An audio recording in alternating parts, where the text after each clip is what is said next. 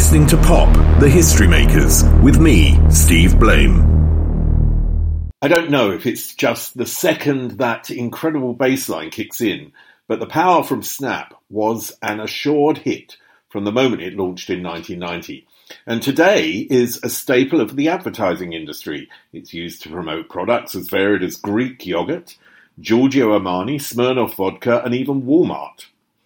Now, the people behind Snap were producers Luca Ancelotti and Michael Munzing, creatives with a strong sense of business.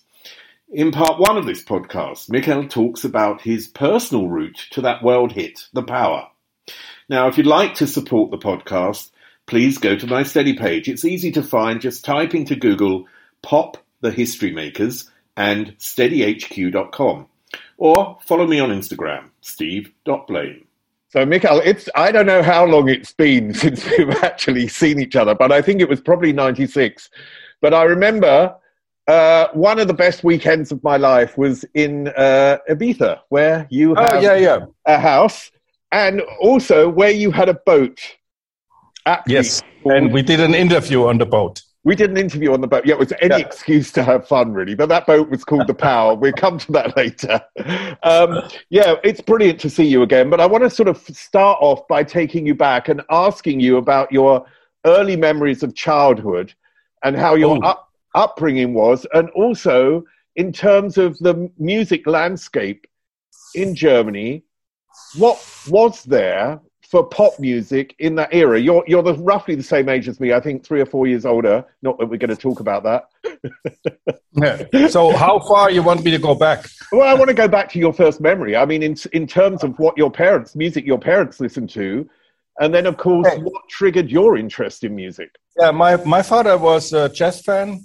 So when I grew up, I was confronted with Stan Getz, Miles Davis.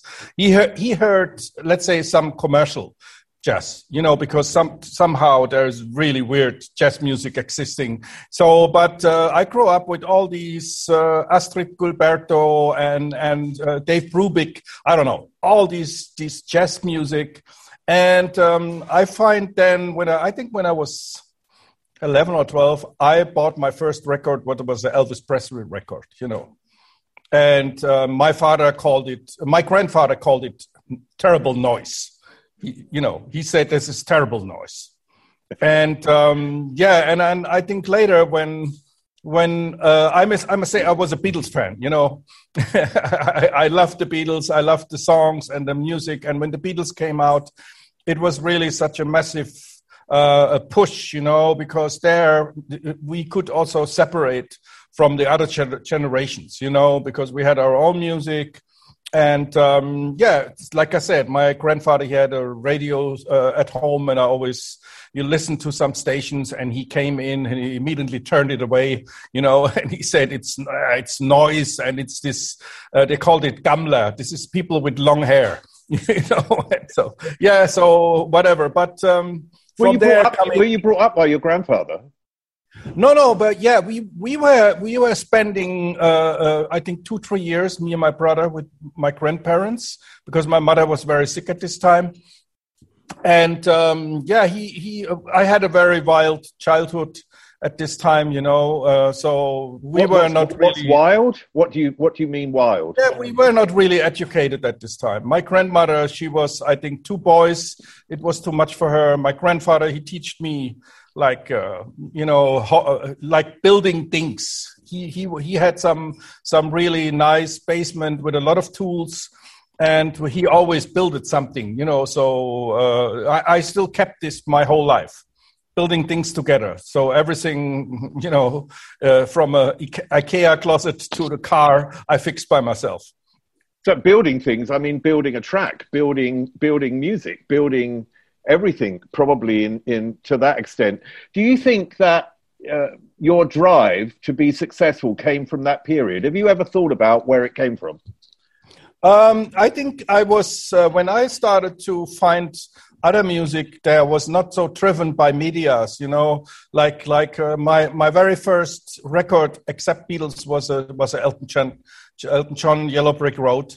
And this really brought me to much more music. It opened the gate for, very, very wide, music. And then, like I said, you know how it is. You pick out the songs, and then later your neighbor hear it or your friends hear it, but you had it before.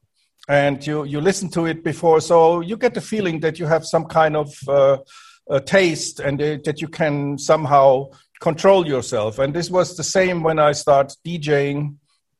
I mean, I went in the 70s to New York, and my friend was a doorman.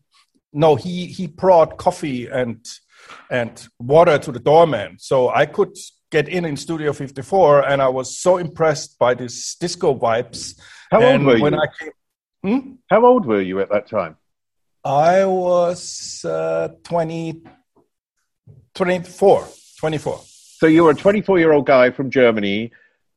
I'm not going to say you were green, as in, but you know, I mean, 24. You come from Germany, you go to New York, and you go into Studio 54. It must have been a bit of a shock.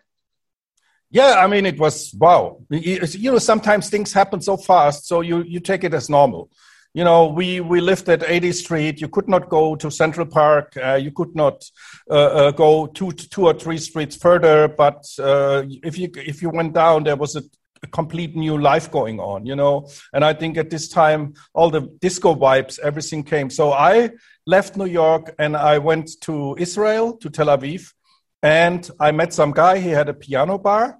And I told him, I said, wow, this place is so cool. We could make a nice club here. And he said, what is a club? What is a disco? And I said, yeah, people spinning records and dancing. And he asked me, are there girls coming? And I said, yes, there are tons of girls coming.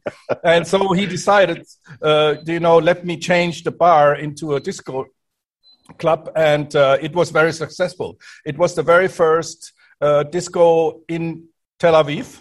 Never before people heard something. It was super successful. I brought a lot of Studio 54 vibes there, like Doorman, like really crazy door. So people had never an idea why they could not get it.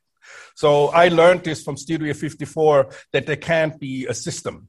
You know, they just let people in or not. So people was always confused. I thought, okay, maybe I have to change the dress. Maybe I have to do this. But it was just, the idea was to make them want to be there. Want to come there. And when I came back from, so I started spinning for the first time in my own club at this time. And it was a very What music did you play back then?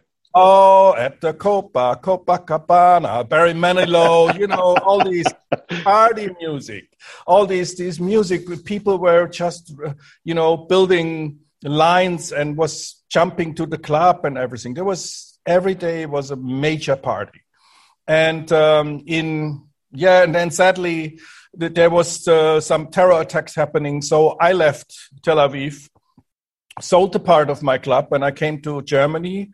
And at this time, they just opened Dorian Gray. This was this club. Okay, I'll come to, because that's probably the point where you met Luca Anzalotti. Okay. But I just want to mention, you mentioned Elton John and Goodbye Yellow Brick Road. And Elton, at that point, was quite experimental on his albums. There was music of very different style. It wasn't just the mainstream Elton hits. It had things like Funeral for a Friend, or, he had music on his albums which was very different. Was that something that also influenced you, this idea that the sounds could be very different and they didn't have to be just conventional? No, I think what I was so impressed of was the songwriting, and to the way he wrote the song and the way the lyrics fit to the music and everything was, for me, very perfect. And also, look, if you look to Beatles, the songs are pretty much the same. About love, they have these nice harmonies, they are, and you have, but Elton John, he had this different music on one album.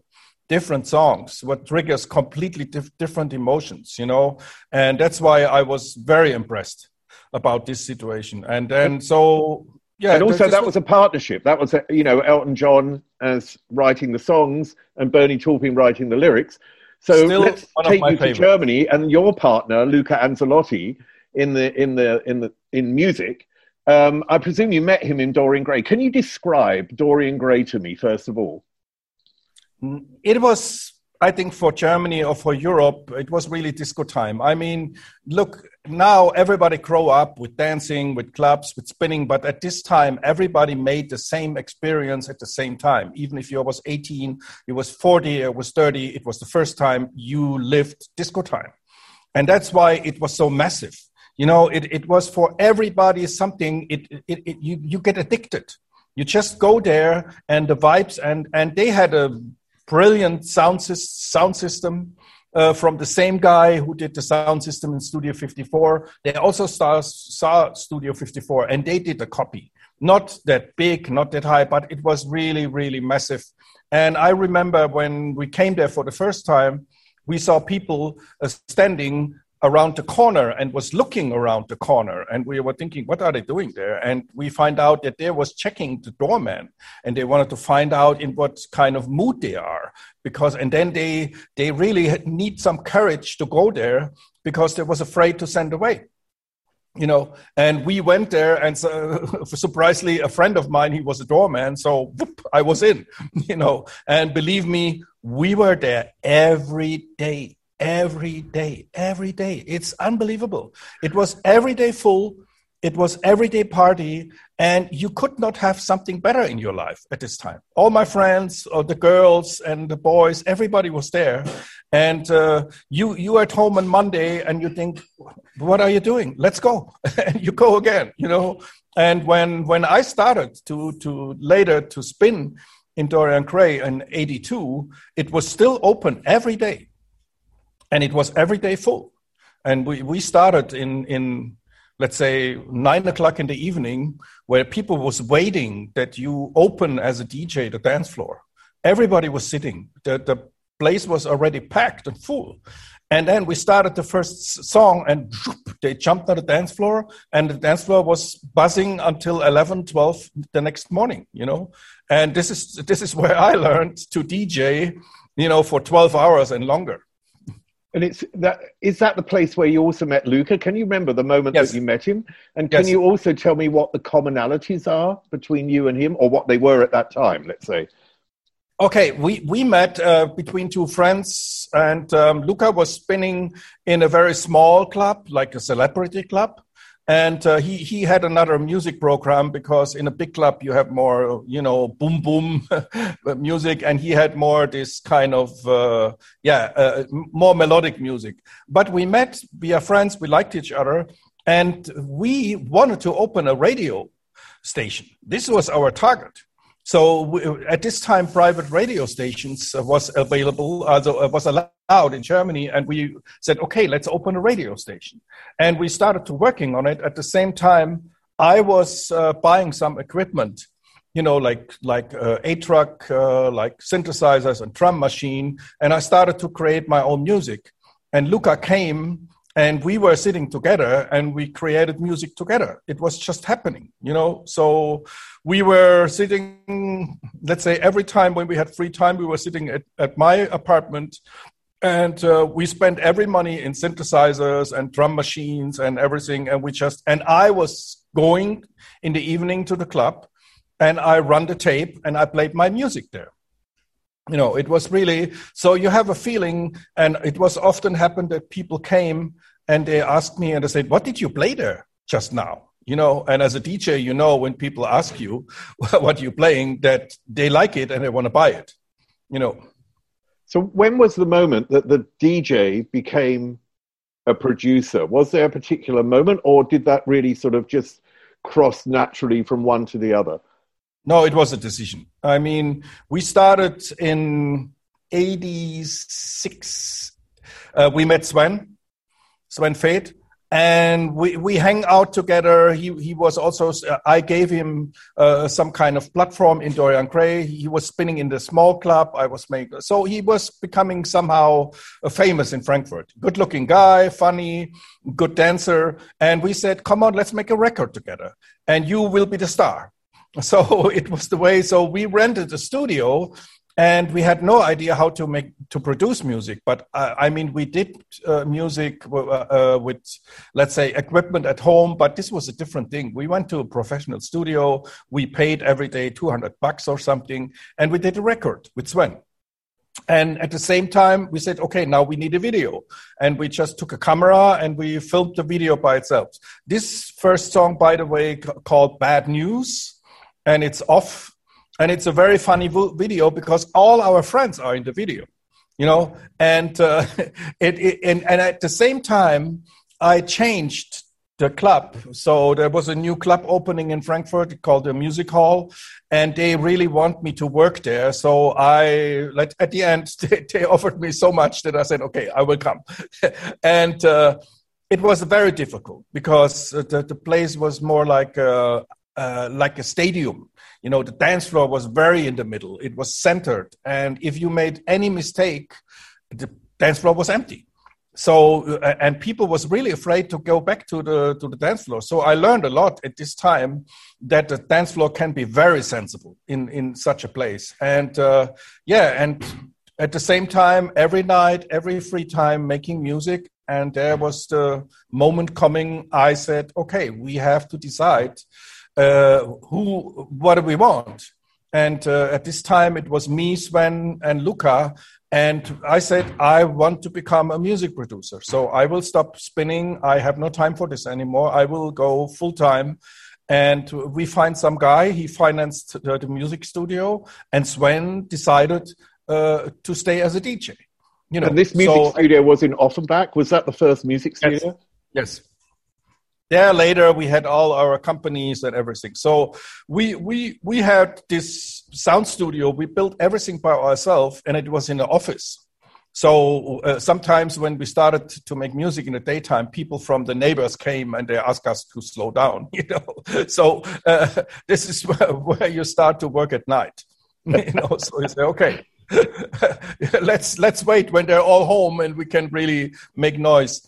And the funny thing is that right on the windows, there was basically, we rented an office space and we turned it into a music studio. And all our friends came, they hang out there. Sometimes when we made music, they just sit on the couch and they listen to what we are doing there. And sometimes they did not understand. They said, why you always play the same part?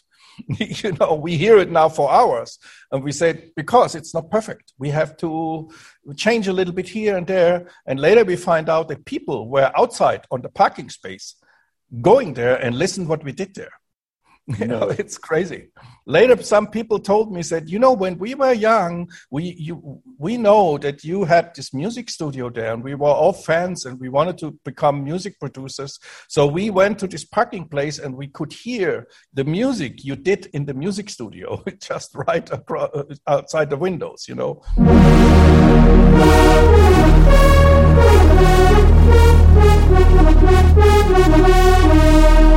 You're listening to Pop, the History Makers, with me, Steve Blame. Luca is more on the drum side, more on rhythm and straightforward. I'm more on harmonies and music. But important is that you can surprise the other with something what you do. And Luca always surprised me. He did sometimes things I could not do. You know what I mean? I was thinking, wow, how you did this, how you came up with this, because I had never the idea or never, would try this out. It was also a lot of technique what we used at this time. So at this time, there were the first sequencer programs coming out and all these things. So we tried to combine all these technique with synthesizers and with music. And like I said, at the end, when the track is finished, I think everybody was very important to create the track. How did you deal with conflict and ego in making music in the early days? How did you deal with that? Oh, we never had it. Luca and me, we never had it. That's why I think we never wanted to become musicians, because we had at the early beginning when we had the studio, we had to rent the studio to make money. And sometimes people came in and they want us to produce and make music for them, And so some guy came and, and they fighted. The band came in, and the band was fighting for the bass line. They had a fight in our music studio. One guy said, your bass line is McDonald's. And so some said no, and they really start to beat each other. And we are thinking, what is going on here? It's just a bass line.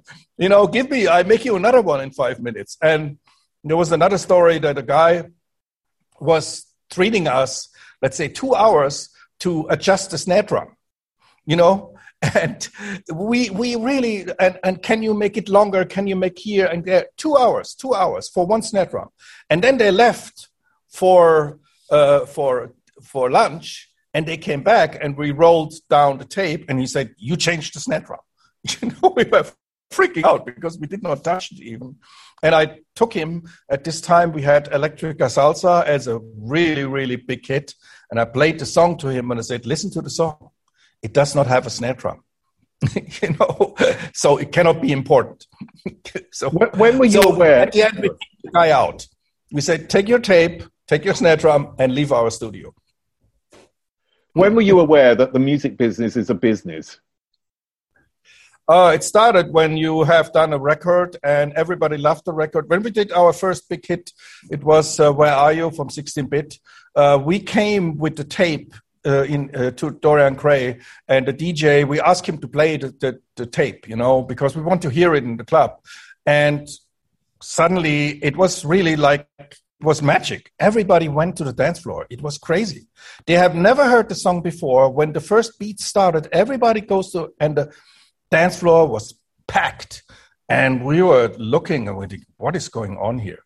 So we said, okay, we need to bring this out. We need vinyl. At this time, it was vinyl. So we just made phone calls and we find a company. They manufactured the vinyl for us. And we did the first vinyls and we just handed out, sold it to some record dealers. But we had on the back side of the record, there was written Logic Records, what was not existing at this time. We just wrote it there. And the phone number of our music studio. And on a certain part, the phone did not stop ringing anymore. There was always, every day, 50, 100 people calling. Yeah, I'm a dealer in Hamburg, a record dealer. I have this record here. Where can I buy it? Where can we have it? And we said, okay, we are fucked. we have a record what everybody wants, but what can we do? And at this time, we went to different record companies and we played the song to him and we had different experiences, So we came to Sony Music at this time and they asked us, who are you? And we said, yeah, we are DJs. We just made a great song. Oh, you cannot even play your instrument. We said, no, we can't, but it's music. And they said, no, we don't believe it's a hit. And then we go to another, and at the end, we find BMG. They liked the music and they really helped us. It was not, a lot of other record companies, they try to keep you away from knowledge from the music business, but they were really teaching us it. And they came up and said, you have to do your own record label and we will distribute your record label. And that's how we said, okay, we have a name. It was written already on the back. And we said, okay, we will open Logic Records. You've always made very astute business decisions along the way. I've always seen you as also, a business person. And opening a record label can't be, so many things can go wrong. How at the start, how difficult was it to get a team that you could trust, that could work right, that you could actually form in a way in the image that you wanted to form them and for it to work? How difficult was that process? Oh, it was very difficult. But on the other side, it's all about philosophy. We said that we will respect the artist's wishes. So if they want their cover, we do it the way they want to do it. We will respect their decisions, which records they pick, which mixes they want to do and everything. This was the first thing because we were artists by ourselves. And I think this was also why it became so successful, because people find out we are one of them. We are not some, record label, just, don't take care of them. And so we hired people basically from our friends area, somebody became a video cutter, somebody became make the phone calls and everything. But don't forget, because before it was a success story, we already was 3 times almost bankrupt. So this is also part of the story, because when the first records start to become successful, we find out that we are not paid good, that we have to learn more about how much money you can make, how much deals you can do and everything. And we had to move to another level because suddenly the record label was going so fast and it was growing so fast that we will, get bankrupt.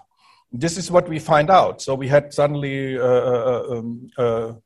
office in London where Konrad von Löneisen, he runs the office there, and everybody was running to Logic Records and want to have their records distributed with us. So there came, Hathaway came, there came Dr. Rosella, and Get Duck, everybody came. When you mention about this philosophy and that you wanted to respect the artists, it sort of begs the question: does anyone in the music industry really know what they're doing? No. No.